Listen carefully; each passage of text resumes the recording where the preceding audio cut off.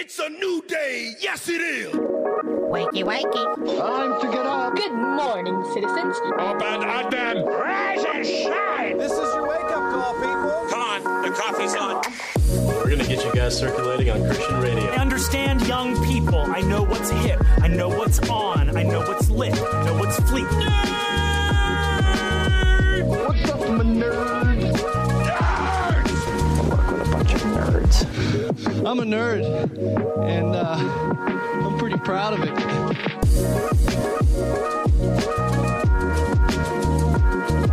Rise and shine, nerds. You're tuned in to episode 465 of the Back Row Morning Show, proudly a part of the Love Thy Nerd podcast network. I'm Radio Matt, the station manager and a nerd culture missionary here at LTN. I'm a third-generation radio dude and a lifelong nerd.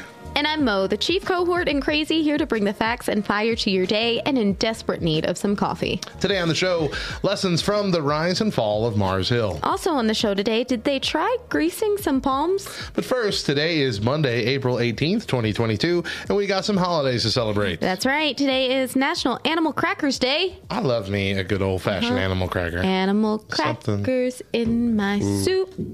Monkeys and rabbits, loop-de-loop.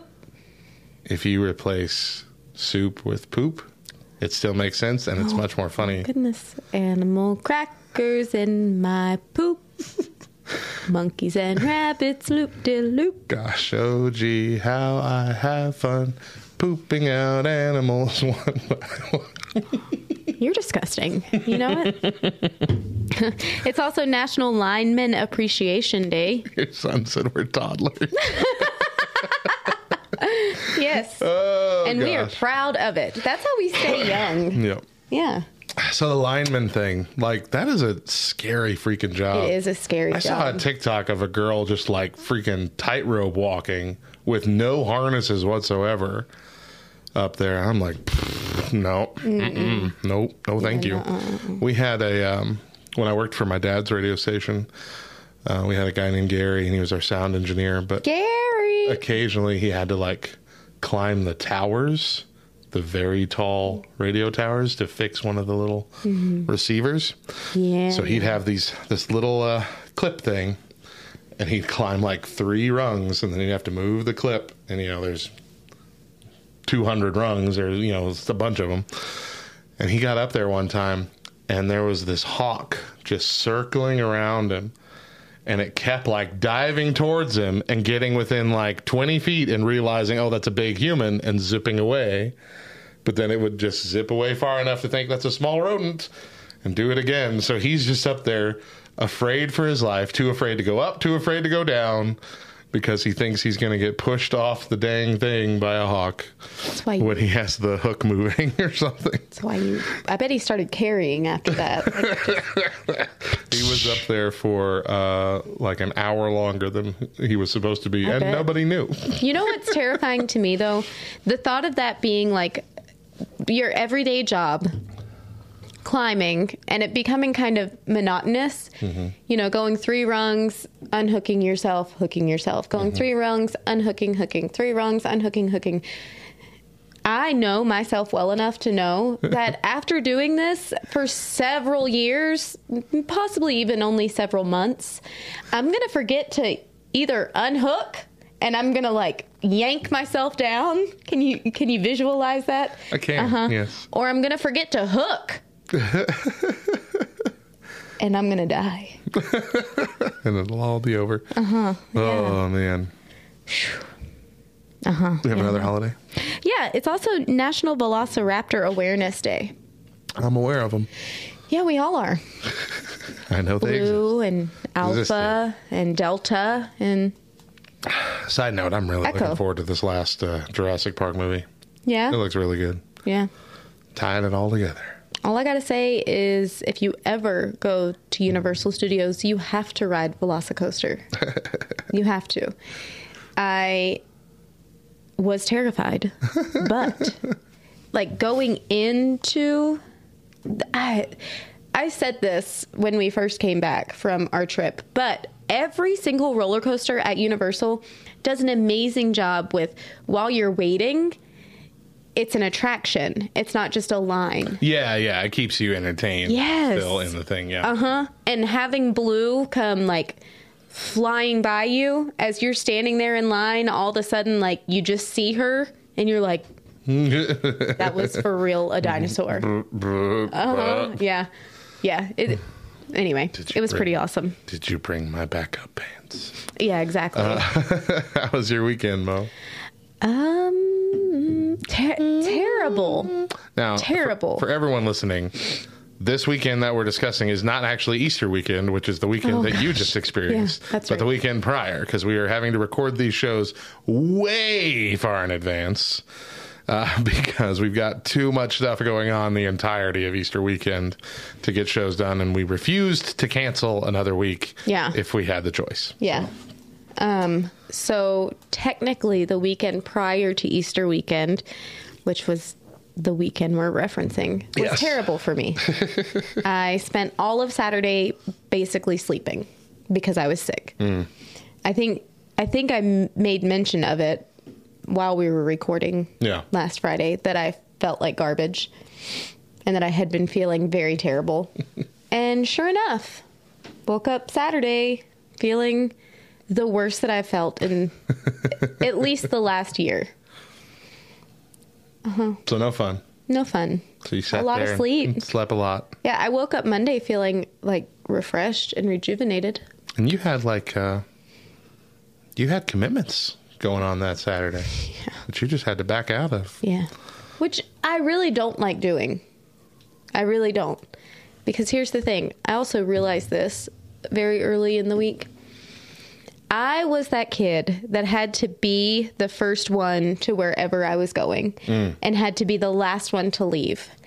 And quite honestly, I'm still like that as an adult. Yeah. You know why, though? Why? Because I'm terrified that if I'm not the first one there or the last one to leave, then that gives ample opportunity for people to talk about me behind my back. Yee. I know. Ooh. Uh-huh. Yeah. Mm-hmm. It's like a deep ingrained...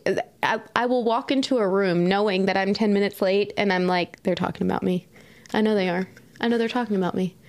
There's very few times in my life where I've heard some weird anecdotal piece of advice or wisdom on the internet, and it like sunk in and actually changed how I thought. Yeah. But one of them was, please remember, people don't think about you. Yeah. Nearly as much as you think they do. Yeah. People are thinking less of you more than... Anyway, yeah. I know which one you're talking about. And I do try to remind myself of that regularly. But I mean, that really did kind of shift my perspective. Yeah. Because I was exactly that same way. And not necessarily to the point where I had to be first and last because of it, but that was a whole different reason. I just liked being punctual. But that was, I mean, I always had that thought of, nobody really cares about me or wants me here. Yeah. The only reason they're nice to me is because I can do stuff for them. Yeah. And that kind of thing. And I got dissuaded of that notion pretty regularly as I got in my 20s, and that piece of advice was also a good part of it. Yeah. Just like, stop thinking that people think about you. People think of you far less than you think they do. Yeah. That's it. There you go. Mm-hmm. Yep. Well, my weekend was good. So this was weekend was good. Palm Sunday. It was busy, but okay. So we've done a kind of restructure at my church when it comes to the leadership and how all the roles work and everything. We had been doing the 5 M's for the last over a decade, which came out of Saddleback Church, and in recent years, we just kind of realized that just really doesn't work for a church our size, at least not in the ideal way that we wanted it to. So we are having a kind of a hybrid of that and a classic committee structure. Committees. But no, the hybrid is actually looks pretty good. So there's a lot of... We never used the word hybrid until COVID. I'm just going to throw that out there. Well, there were hybrid cars long before COVID. I mean, but... Still, go ahead. And so most of the like sections, there's a head over it and there's a whole bunch of different things. But my section is just church-wide fellowship events. I was already in charge of like the Super Bowl Sunday event and the men's bake-off and 4th of July. And so they just added pretty much like our potlucks and our church picnics to my thing. And so this was our first church potluck that I was overseeing this past Sunday. And we hadn't had like an actual church potluck where people are bringing their dishes in a long, long time. Yeah. I was worried nobody was going to come. Yeah. Nobody had been talking about it. Nobody had come to me and said, they were excited to be there. Nobody had said anything about what they were bringing. We were also hosting the youth's like dessert fundraiser at the end of that. Yeah. And we're like, so if people know today, they're not going to do that. And we also were like short all these bunch of desserts. And so we put it out there like 2 days before saying, hey, if anybody can make and donate a dessert for this thing. And at the same time, we're getting together a Easter egg hunt for the next, Easter Saturday. Yeah. And we have 2 bags of candy donated, and we need so many more than that. And we've had bins out for the last month begging people, and there have just been the 2 bags of candy were the ones I put in. And there's no more, no more coming. Our church has become a church of the last minute come through. Oh yeah. Because that's Sunday we had they stuffed 800 eggs. Wow. For our small church. Wow. Full of candy. Wow. So we had so much more candy donated. We had so many desserts brought in and donated and still bid on to where the youth made over $1,000 for the youth camp fundraiser. And every table was full of people. Like almost everybody that was there Sunday morning stayed for the potluck. There was plenty of food. A lot of food went home. I mean, I was just blown away that I had no radar showing that this was going to be a successful Sunday whatsoever. And it came through in every possible way. That's awesome. So, yeah. Good boost. Yep. Good boost. Yep. And we have Kaylee in our chat saying Highland was like that before they left, which was several years ago. It was like that. And then, we had pastor change, and we had COVID kill us for 2 years, to where we're just now getting back to the numbers of attendance on Sunday that we had pre-COVID. Yeah. Which, it's just taken so long to get people to be comfortable. I honestly think that's churches across the board. Oh, of course. Yeah. When you're a smaller church, it feels like it's been so long. Like, aren't people going to get it already? We need you in the building. And I think we've also been afraid of things like potlucks and all these kind of things. That's what I was worried about. Yeah. Like, there's going to be too many people who just don't want to be around food other people made. Yep. We did have a real auctioneer. Normally we've done like a silent auction thing throughout the morning. Cool. We had a real auctioneer come and do it, and it was a blast. That's awesome. People were laughing, having a bidding war right there in between. 100. Exactly. 150. 155. 170. 175. 180. Okay. I could totally do it. That's enough. That's enough for you. I could. Yes, I muted your mic. Okay, now you're unmuted and now you're playing. So no, it was a good weekend. So I'm sorry you had a bad one, but I had a good one in your stead. I had a bad one in the fact that I really hate being sick. Yeah. I really hate being sick. Chris tried to get me all day Saturday. That's so weird. Most people love it. Anyway, Chris tried to get me all day to go lay back down in bed, and I was like, no, I don't want to be in the bedroom all day. I hate that. I hate being... I love being in the bedroom all day when you're sick. I hate being holed up in the bedroom. And so I just slept on the couch and let everybody do life around me. Lay there and watch Office reruns, dozing in and out of consciousness. Nope. Sounds so good. I wish I was sick. See? I hate being sick. I hate it. All right, let's take a break here. When we come back, we've got your weird news for the day. Stick around.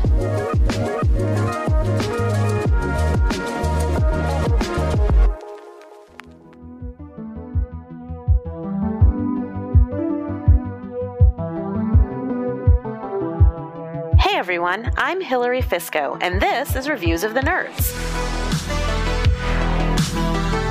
Today, I'm reviewing Manga Classics, a series that adapts beloved Western literature in the style of Japanese comics.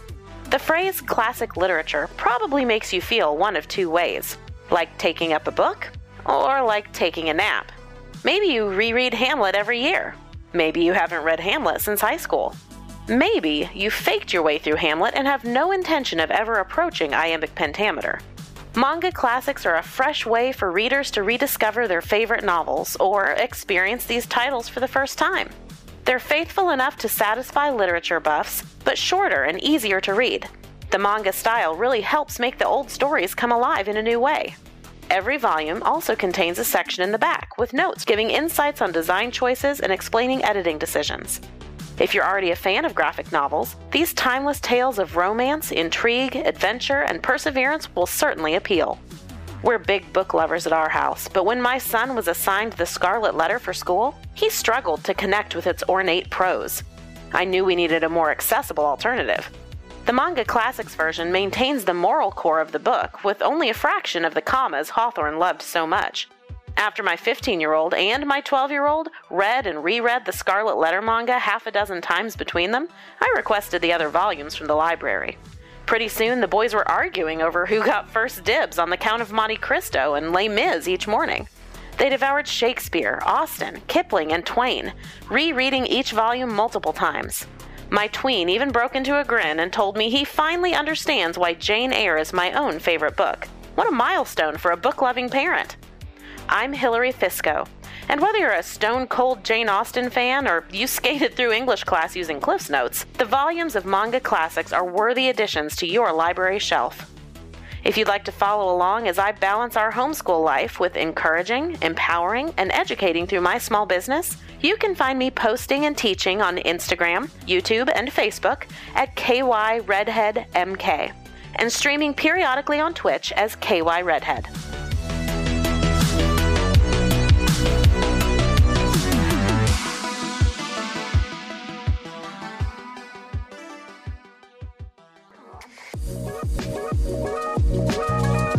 Welcome back to the Back Row Morning Show. I'm Radio Matt. And I'm Mo. And hey, make sure you're following us on all the socials. We're on Facebook, Twitter, Instagram, and TikTok. Just search for @TheBackRowLTN and connect with us.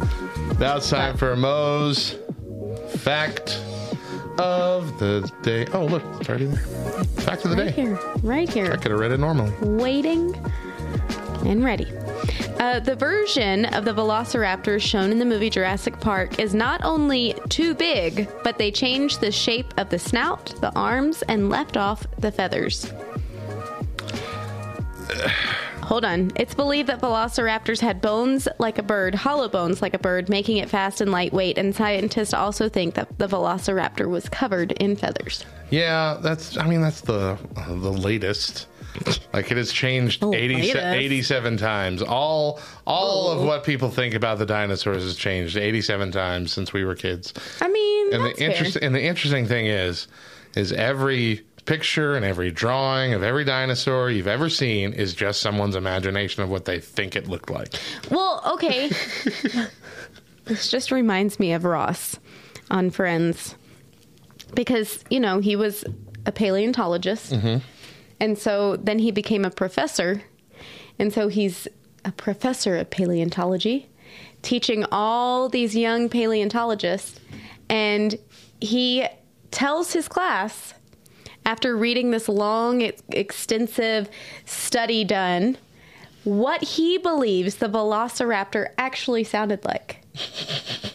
And it's hilarious. And at the same time, it's like, okay, I would have never thought of that. I would have never put forth enough effort and research to figure it out. But I have to trust that these paleontologists, who it's their field of study, it's their area of expertise, they're going to get pretty close to what it was. I don't know. I don't think so. I don't think that it's perfect, but I do think that it's pretty sure. They don't have preserved vocal cords of the animals. How would they know? I don't know, but Ross says it's something like... Which is also a lot like what my daughter sounded like when she was a newborn. I think you could make any relative cross between a roar and a scream, and yeah, you're going to get close to what every dinosaur makes. Probably. For the big ones, it's going to be like a moo. That sounded like a cow. All animals sound like cows. A dinosaur. All animals sound different. like cows. Elephants sound like cows. Giraffes sound like cows. Goats sound like a lady screaming. Like it's getting murdered. That's some of the funniest stuff. Watching like scary clips online where it's somebody like walking out of their house and just hearing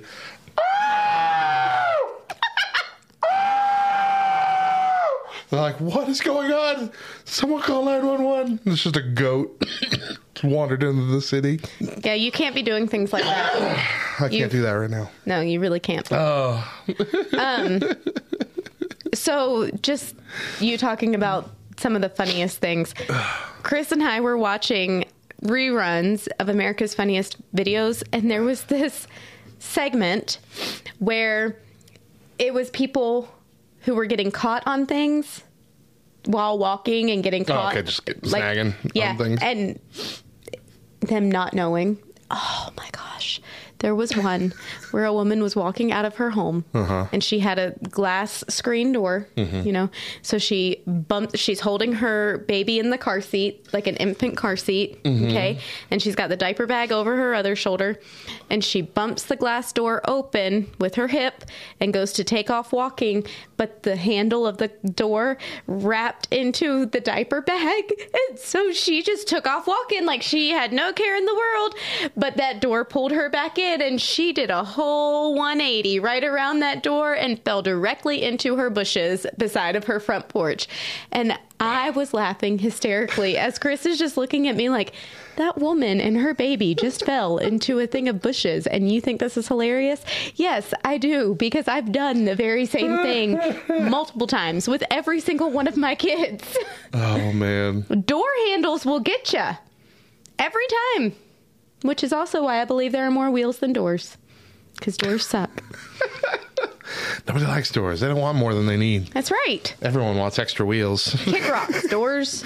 Now it's time for SSA News.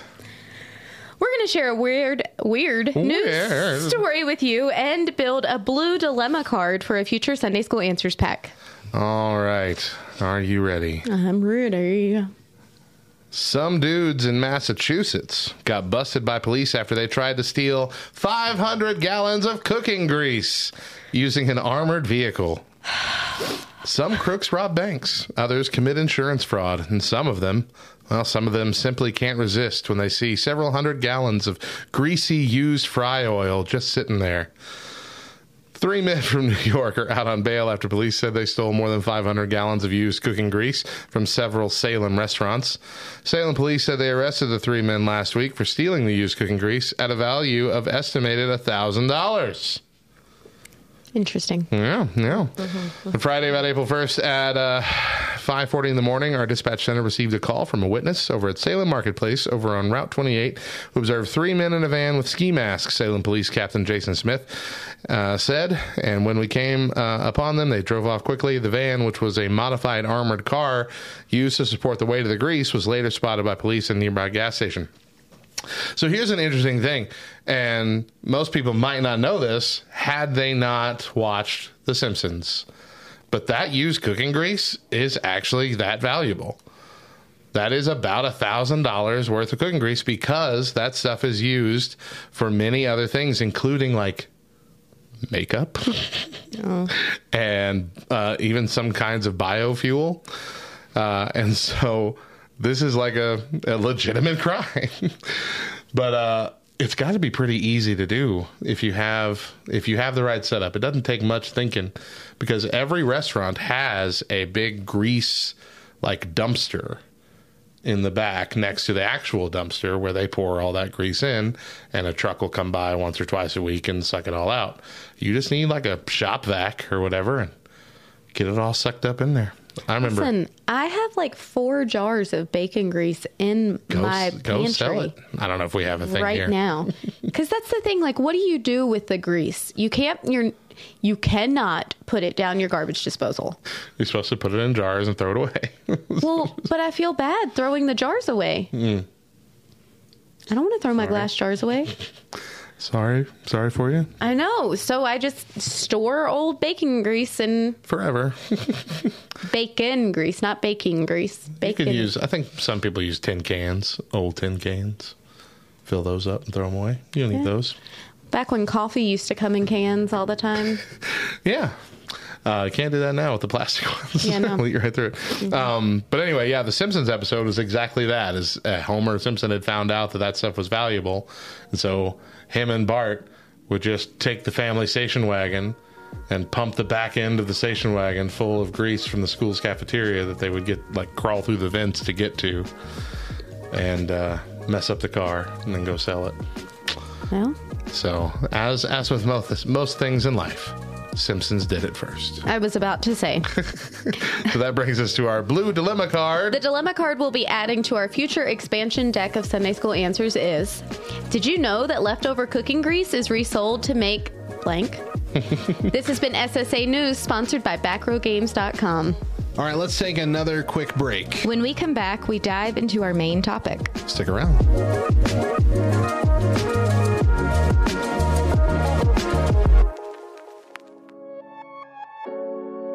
We here at Love Thy Nerd emphasize intentional community. Join our Facebook group by searching Love Thy Nerd Community. And if you not only like us, but, like us, you should join our Discord server at lovethynerd.com/Discord. We've got game lobbies, focused chat channels, spoiler rooms, and a whole bunch of niche nerdiness. Bottom line, we want to hang out with you. Come join us. LTN Radio.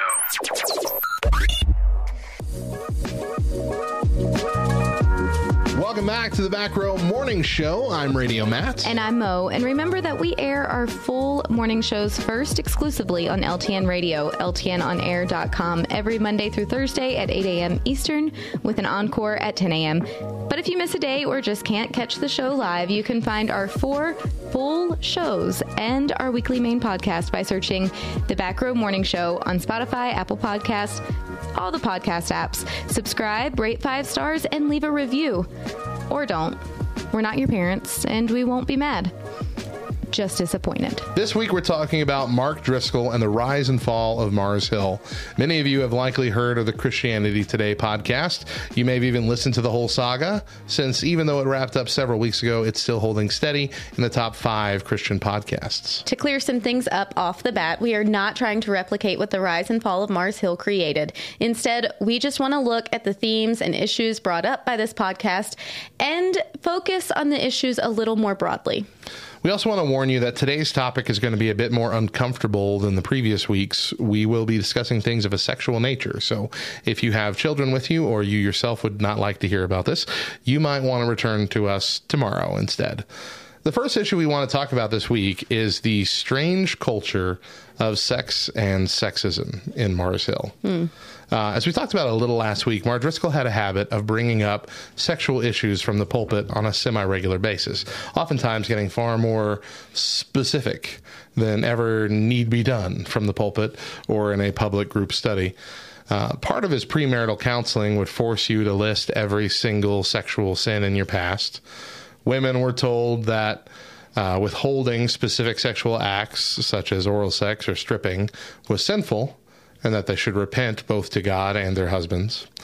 He often shared about how sexually submissive his wife was, that she was effectively his private porn star. At one point, he implied that they had a stripper pole in their home. In fact, a step further, women were taught that they were to make themselves sexually available to their husbands always, to never turn them down, no matter what, regardless of how the women feel at the time, because that would lead to sin as well, both in their home and in the man, basically making it the female's fault if the man slips up sexually. This made no room for women who had experienced abuse, sexual trauma, or hurt in this area. Women in Mars Hill had essentially one role: If you were married and having if you weren't married and having babies, you were not helping the church take over Seattle and thus treated as so. Now, again, as we mentioned last week, there are several stories of women who found themselves in trauma that Mark seemed to have a heart for and would really minister to. But his attitude was very much one that women were to be sexually submissive at all times, and part of this was actually enforced by how he treated men. He tried to bully and browbeat men into being like him, so they would keep their spouses submissive and, again, pregnant. He said that men are the gardeners of their homes, their wives being the gardens. If you don't like how your garden looks, it's your fault.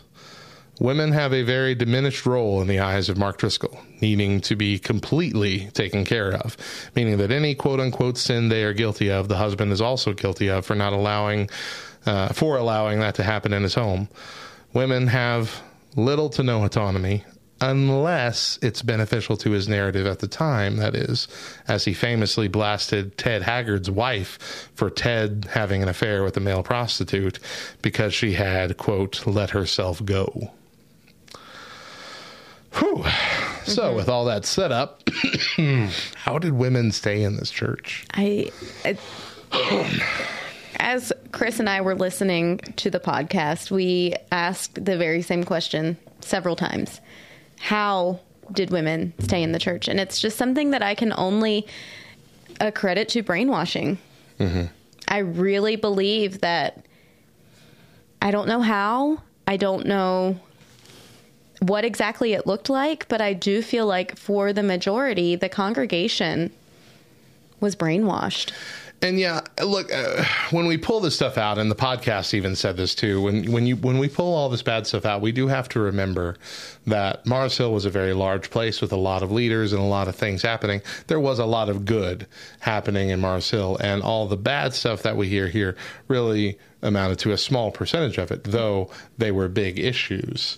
And so I think that part of that, like brainwashing is the idea, but I also think that it made it so it was so easy to do because it was something small snuck in to a larger narrative that you mostly agreed with. Yeah. You go to church and you agree with 90% of what's being said, you're lucky. Yeah. And so I think that this became just a part of the culture. I also think, given, like we talked about, how similar Christians treated Trump as they treated Mark Driscoll, like liking a bit of the audacity, a bit of the vulgarity, almost. I think that this was almost a push against feminism and liberalism, trying to go back to a more classical style of what people thought about gender roles, 50 years ago or more. And I think maybe it was a push too far, like push too hard. Like let's not only, try and refocus our gender roles idea, but let's take it all the way back to the 1950s. Yeah. Let's keep the women in the home. Make sure dinner's on the table. Make sure you're available at night. We'll push the twin beds together like they did on I Love Lucy or whatever. Right. Yep. Like it's, I think it was good intentions that went too far in their mind. Yeah. And like I can see, and I know of a lot of women who like agree that is the role they want. Right. But at the same time, they realize that is their choice. It's not something that should be forced upon you. Mm-hmm. The idea that women can't work is far outdated and has no real need to be forced or anything of that nature in today's day and age. I don't think it is a scriptural mandate that women remain in the home or anything like that. There are things that we are told like we're kind of head over, but then at the same time, that doesn't necessarily mean that you're a dictator or of the house or not. And there's a whole lot of the gender role theory thrown up in the Bible that people just took at specific face value as solid rules and then built into what they saw what those rules meant and how strict they were and how that would fall into other rules and other Right. formats. Well, and it's the verse that everybody loves to quote, but doesn't like to quote in its entirety. Wives, submit yourself unto your husband. But what they forget is the next part of it is, husbands, love your wives as Christ loved the church.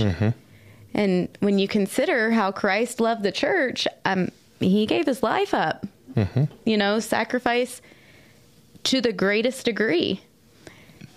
And when my husband is loving me sacrificially, then it is almost a domino effect that I am going to be submissive to him, and not submissive in the way that he's my ruler and I'm going to do everything that he tells me to do because it's blind obedience, but submissive in a manner of love. Right. And appreciation. Right. And gratitude, And I think that that's really where I know for our generation specifically, that's where a lot of people had a difficult time with Christianity. Just the gender roles. Yeah. Being able to kind of wrap their minds around, well, as a woman, I have a college degree and I'm educated and I can make a living. I can be something but the Bible is telling me that I have to submit to my husband. Completely. Yeah. Misunderstanding the verse. Right. And what it means in its entirety. Not like you got to come home and put on a burqa. It's much different than that. It's really while cooking the 3-course meal. Meal. Yeah. In high heels and vacuuming. And raising 2.5 children who are perfect. And not disturbing the husband too much. Exactly. Just let him smoke his pipe and read his paper. Right. And when he calls for you, you are there. But I do think a lot of this was also, and I mean, of course it was, the focus on the men. How the idea that the wussification of men, and I understand at least somewhat this mindset, but more from the mindset of how men have abandoned the church. Far more women in a marriage go to church than men do. A lot of men stay home. A lot of men have the mindset of, look, you can go and you can take the kids and you can do whatever you want. I don't care. I just don't want to go. Please don't make me go. And that is a contributing factor to a messed up home life, I guess. Yeah. And there's never going to be a way to have that work as well as it should, as well as the biblical standard would allow, if one of the spouses is not active in the faith. And I think that part of that is also taking up the roles that is designed for men in the Bible when it comes to being active in the church and being leaders and actually getting out and doing things both for your family and for the church body. A lot of men, even who still attend church, stop it right there. Like, I'll come, I'll sit there for an hour and then I'll go home and not contribute anything to the church at large. Right. I'll stick a 20 in the thing every now and then, and we'll call it good, God. Yeah. And so I think the intention of trying to bring men back into a position of godliness as a leader of the home and a leader in churches, I think that was a good goal. Sure. I think it went about completely wrong. Agreed. Through bullying. Yeah, what were you going to say? No, I was going to just add to that. I also agree. He had this idea that I don't think anyone else has ever really weighed in before or after. But when you walk into a church building, it's very feminine. Yeah. For the most part, it is very feminine. And when you consider that the church has been decorated typically by ladies. Yeah, man. Get on the decorating committee if you want to change that up. Yeah, some of the things are going to lean a little more on the feminine side. I mean, so does your home, right? Sure. Like, I help my wife decorate her home, but in the end, like, I'm going to go with what she wants. I don't know. Do you think that my home is overly feminine? I think that if Chris were to have chosen everything decoration-wise, our house it would look be a lot bachelor different. pad. Exactly.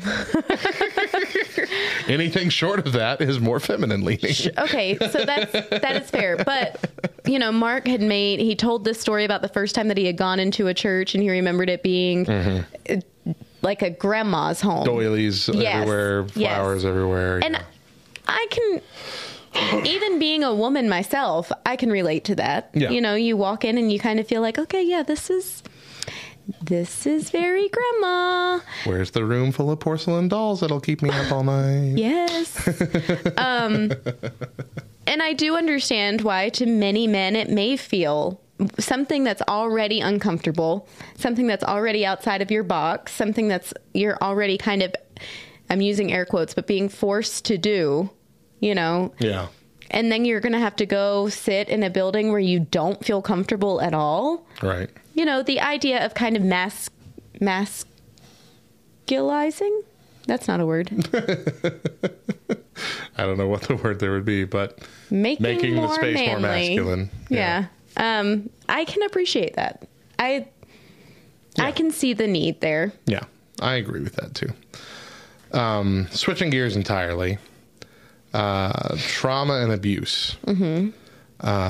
I think that in several cases, at least documented here, it was almost seen as the woman's fault. Mm-hmm. Now, this might not be like a spoken thing, but it just seems by practice that, if you had or had not done this, this wouldn't have happened. And I think this kind of falls in line with the same thing of, telling women not to wear revealing clothing or you might get raped. Yeah. And that's a very bad distinction to make. It's a false dichotomy, let's put it that way. Mm-hmm. And it puts all the blame on the woman. Yeah. And I think that's an idea that has been born out of the church. Now, do I think that women should have, some responsibility to dress modestly? Yeah, of course, that's also in the Bible. But that doesn't mean that when they don't, that gives men carte blanche to, react to that however their carnal bodies feel like reacting. I think that especially for single women, and you're not a single woman. You haven't really been a single woman as an adult, but you'll at least have a better in-tune nature to this. But I feel like single women as a whole have been kind of left out of the church. Yes. We've talked that this gets brought up usually like on Mother's Day, around Mother's Day, how we have some women in the church that can't have children. Mm-hmm. And so do we make a big deal about Mother's Day because it's Mother's Day and Mother's Day is always a Sunday? Do we not do anything in order to save the feelings of a few that are struggling? It's always this weird question that there's no perfect answer for that I know of. Do you have a different thought? I just had a thought. Okay. That I don't know. We're going to go down a rabbit trail really quick. Let's do it. Okay. I'm just going to, I guess, send a call out to all mothers within the church. And if your pulpit is available for ladies, maybe Mother's Day needs to be a Sunday where a mother is given the morning. And it's then a sermon that's not just focused on mothers, but from a mother to women. I think coming from a woman, it would land a little softer to those who were struggling. That's an interesting idea. Even if you were in a church that didn't, which I believe is most, that doesn't really allow female speakers on a Sunday morning, you could always have a situation where you had interviews with women or a co-speaking thing. That could be done. Yeah. One way or another. You could have a Sunday morning where it's not your average Sunday morning, and you can have a women's breakfast where it's all the women, and that way, a a woman speaking to a group of women. And then just have a worship service. Or couch it in a testimony time or something. Yeah. There's loopholes. That's what we're saying. Uh-huh. So that is very much down a rabbit trail, but that is something that, listen, I'm copywriting that as my idea. If any of your churches go doing it, good on you. Send me $30. Right. No. Just for the idea. But you did want to talk about the trauma and abuse and kind of them being ignored aspect a little. Yeah. I think that there were, listening to the podcast, there were multiple times where I was livid. Just hearing bits and pieces of conversations that he had with women and things that he said from the pulpit, and just kind of reliving my own trauma and just thinking, how dare he? You know, and again, this kind of goes back to the Mother's Day thing that we were just discussing. It would hit differently coming from a woman for her to say to me or how to handle my trauma. Yeah. You know, for her to advise me and how to heal or how to process something, than for a man to degrade me and finger point and kind of just brush off real trauma that has happened within my life. And I think that that is what he did with many of the women in his church. And it caused a lot more hurt on top of hurt that they were already feeling. You could hear it in the interviews with Jen Smith. I have a hard time remembering names, so I'm not going to be able to tell you. It was Jen and Tim, and they were part of the pastoral committee, or the team, I should say, the pastoral team at Mars Hill. And you could hear in her voice still the trauma as she's choking back tears, holding back tears, reliving things that he said to her, both in counseling sessions and from the pulpit, and how it was not, you know, it wasn't just a Band-Aid over the trauma, but it was almost as if he was pouring vinegar into those wounds and then putting a Band-Aid over top of it to kind of say, you know what, just deal. You'll be good. You're fine. And with any sort of trauma, that's not the way that you handle it. Yeah. I would like to say, especially with sexual trauma, but that is probably coming from a very personal perspective of my own. Yeah. But truthfully, I believe that in order to have a healthy marriage, it has to be something that is understood and something that is handled with a whole lot of grace from both parties. Because there will be seasons within your marriage, if your partner has had sexual trauma in their past, there will be seasons where your intimacy is affected because of that trauma. No matter how many years past it is, there will be seasons where it's affected. And if you don't have grace and if you don't have understanding, then that can cause for a whole lot more tension than what the situation itself is already causing. There was one quote where he said, even prostitutes know to charge. And he was talking poorly about women who had had a sexual history prior to marriage, saying, how dare you give yourself away? Even prostitutes, and to give yourself away for free, even prostitutes know to charge. And that was in part of the interview that was with Jen. She was saying, in that moment, when I heard that, everything from her past just hit her like a ton of bricks. Everything that she had kind of just pushed to the side and kind of not necessarily forgotten about, but just not had to deal with on a regular basis. Yeah. And just learned to walk through life in spite of, just came flooding through like a ton of bricks. And that's genuinely, that's all it takes, is one comment, one incident for all of that trauma to come flooding back. And then in the way that he handled her situation after that. He removed her from her roles in leadership. He removed her. She was part of their, one of the writers on their blog. Without any explanation, he removed her. He then had a private conversation with her husband and said that she probably needed to be seen by a psychiatrist, that she was dealing with mental issues. And so then to kind of turn all of this around on, let's not work on your healing. Let's not work on processing this trauma. Let's just say you have a mental illness. That's essentially women are crazy. Yeah. That's the response. Yeah. There's no grace there. Yeah. There's no understanding, and there's definitely no shepherding of your flock. And it was heartbreaking to hear that. Yeah. One of the stories that we heard Mark telling in his own words was of a counseling session that he had with a married couple who the wife was convinced the husband was cheating on her.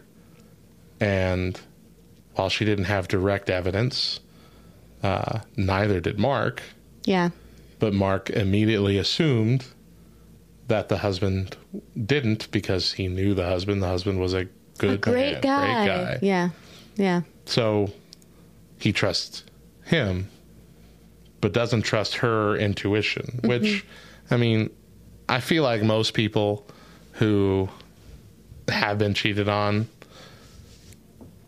kind of have a feeling about it. Like have a gut feeling that something's wrong, something's up. Because when you're married, you get into routines. And when one person's routine starts to change, you notice that. You pick up on it. Even little subtle things, you pick up on it. And so to dismiss her almost out of hand, just saying she's crazy, she's not fulfilling her role as a wife correctly because of this, that she needs to, that she's got I think he said that she's got a demon or something. Well, and he called it sin outright. He said, this is a lie, and And so that struck me as odd.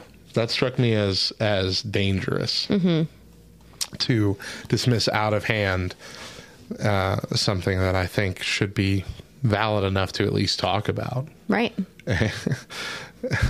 Like the only vetting that he said he gave the man was, are you doing this? No. I love my wife. And that might have been true. Right. But at the same time, that it deserved more attention, because you're not fixing anything by just telling the woman, look, you're sinning for thinking this way. So stop. And that's what he did. Yeah. And that is exactly what he did. Yeah. And I've got to tell you, I saw myself in multiple women that he talked about in this podcast. My dad and my mom, I've talked about this before, but my dad and my mom, they were members of a church, both leaders in the church, highly respected within the church. And yet my dad was having a long-term affair. And I just kind of think, in that perspective, had our pastors done the same thing to my mom, which honestly, what ended up happening wasn't far off, but that's neither here nor there. But had they done the same thing to my mom, it would have been far more damaging on her than what the situation in and of itself already was. And what you don't realize is that situation was incredibly damaging on teenage me, and then 10 years later in my own marriage, I'm having the same struggles. I'm having the same fears, not on any account of what my husband did, but simply because I never healed from what happened in my parents' marriage. Had I sat down, had Mark been our pastor, and had we sat down with him, he would have been right in saying this is a lie. He would have been right in saying your husband's a great guy. He loves you. He's not doing these things. But he would have been wrong in the way that he handled it. There is a way to go about handling all trauma. And this is one of those situations where I think that, you know, going to seminary and having a few years as an associate pastor under his belt, or being trained, or having a senior pastor be his accountability, would have been very beneficial. Mm-hmm. You know, he could have been guided and he could have been taught for at least a couple years how to properly handle these situations. And there's also the growing idea that we should really stop utilizing pastors as counselors if they're not trained counselors. Oh, yeah. I think there is a difference. Yeah, that's too common of an issue in churches, because counseling, especially marital counseling, it's a bigger animal than what you're taught in seminary. Mm-hmm. It's just, seminary is just what you learn is just a piece of what counseling is, but you aren't really set up to do what trained like doctors are set up to do when it comes to counseling, therapy, and things of that nature. And I think this is just one of the many evidences of it. Yeah. Well, and if you're pastoring correctly, I think this is something that you said last week. You should be able to have a relationship with your pastor. Yeah. You know, and if you're pastoring correctly, then that means you have a relationship with that couple. And it's going to be really difficult for you to not pick sides, for you to not be biased from a counseling perspective, you know. And in that regard, you do have to be able to step away and say, you know what, this is not a job for me, but I've got the number of a few people that I can refer you to. Yeah, that's the way you got to go.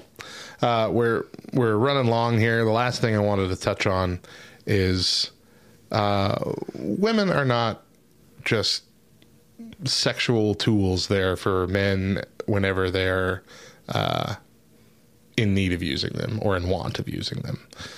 And so the issue that was brought up is, is essentially that's the woman's role.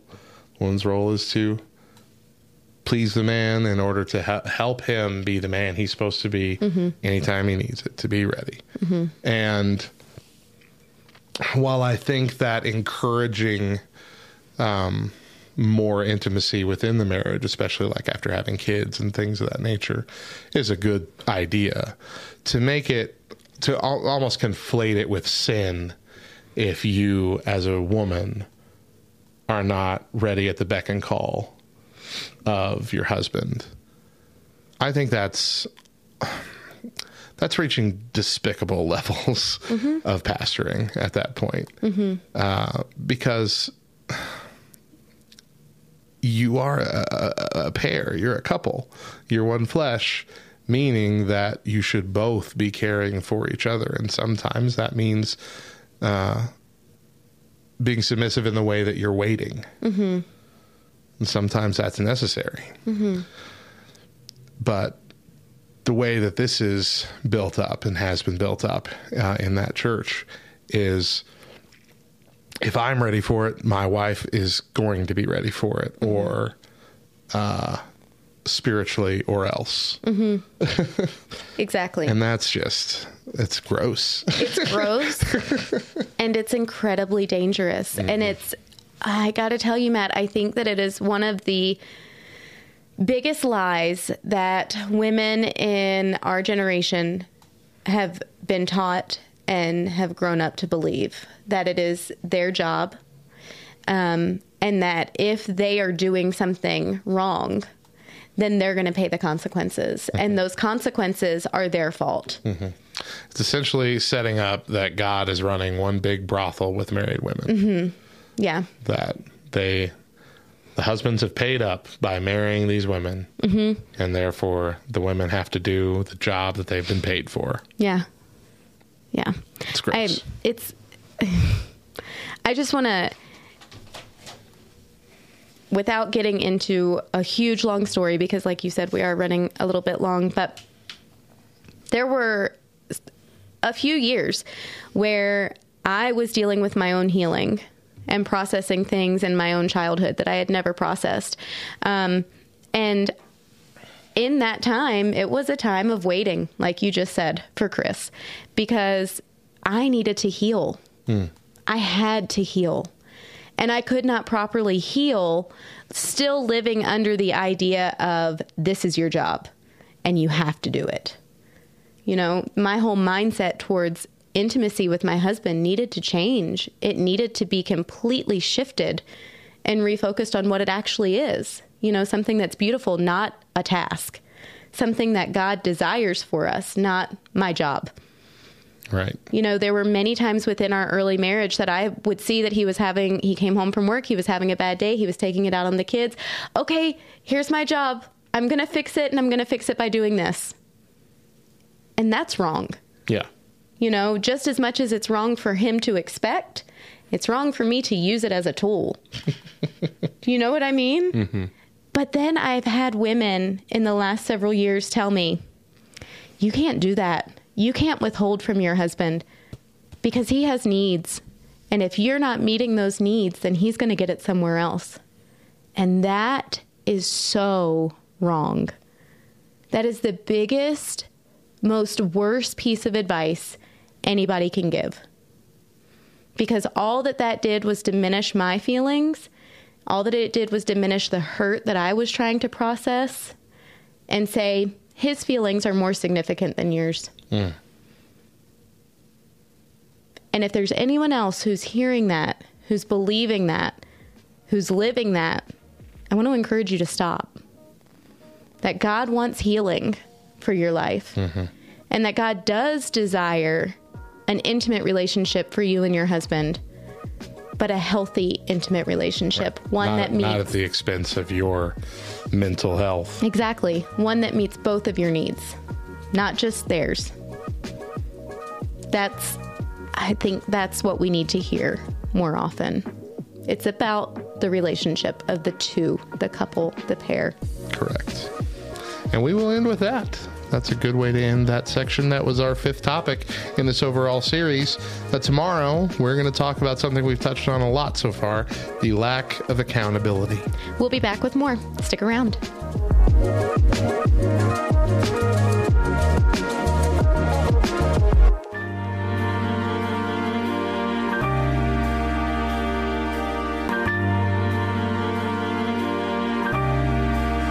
What do you think of our topic this week? Is there something we got wrong? Something we forgot?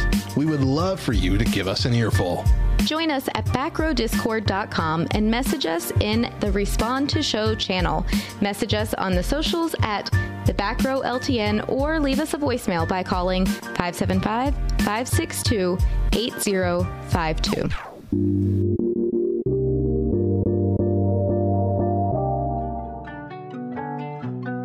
What's up, nerd? Are you enjoying this podcast? Well, the audio enjoyment doesn't end there. Tune in to LTN Radio for the best Christian rock, rap, pop, and indie 24/7. Not to mention a whole network of podcasts, shows, specials, and shorts, many of which air on LTN Radio before they're available anywhere else. Join us at ltnonair.com to see our schedule, stream our station, and download our app. LTN Radio.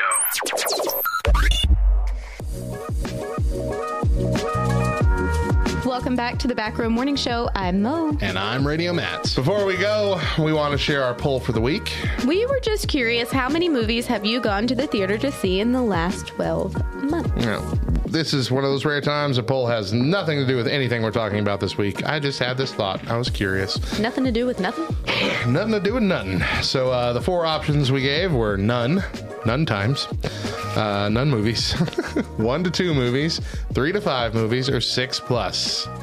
Number 1 answer? 1 to 2. None. Really? Almost by twice as much. Wow. 47.4% of people said they have not gone to the theater at all in the last 12 months. People just can't bring themselves to spend close to $100, depending on how many people you take with you, on a trip to the movies anymore. I mean, that's true.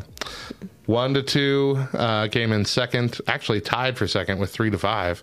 Both of them came in at 24.6. And then only 3.5 went to see 6 times. What did you see?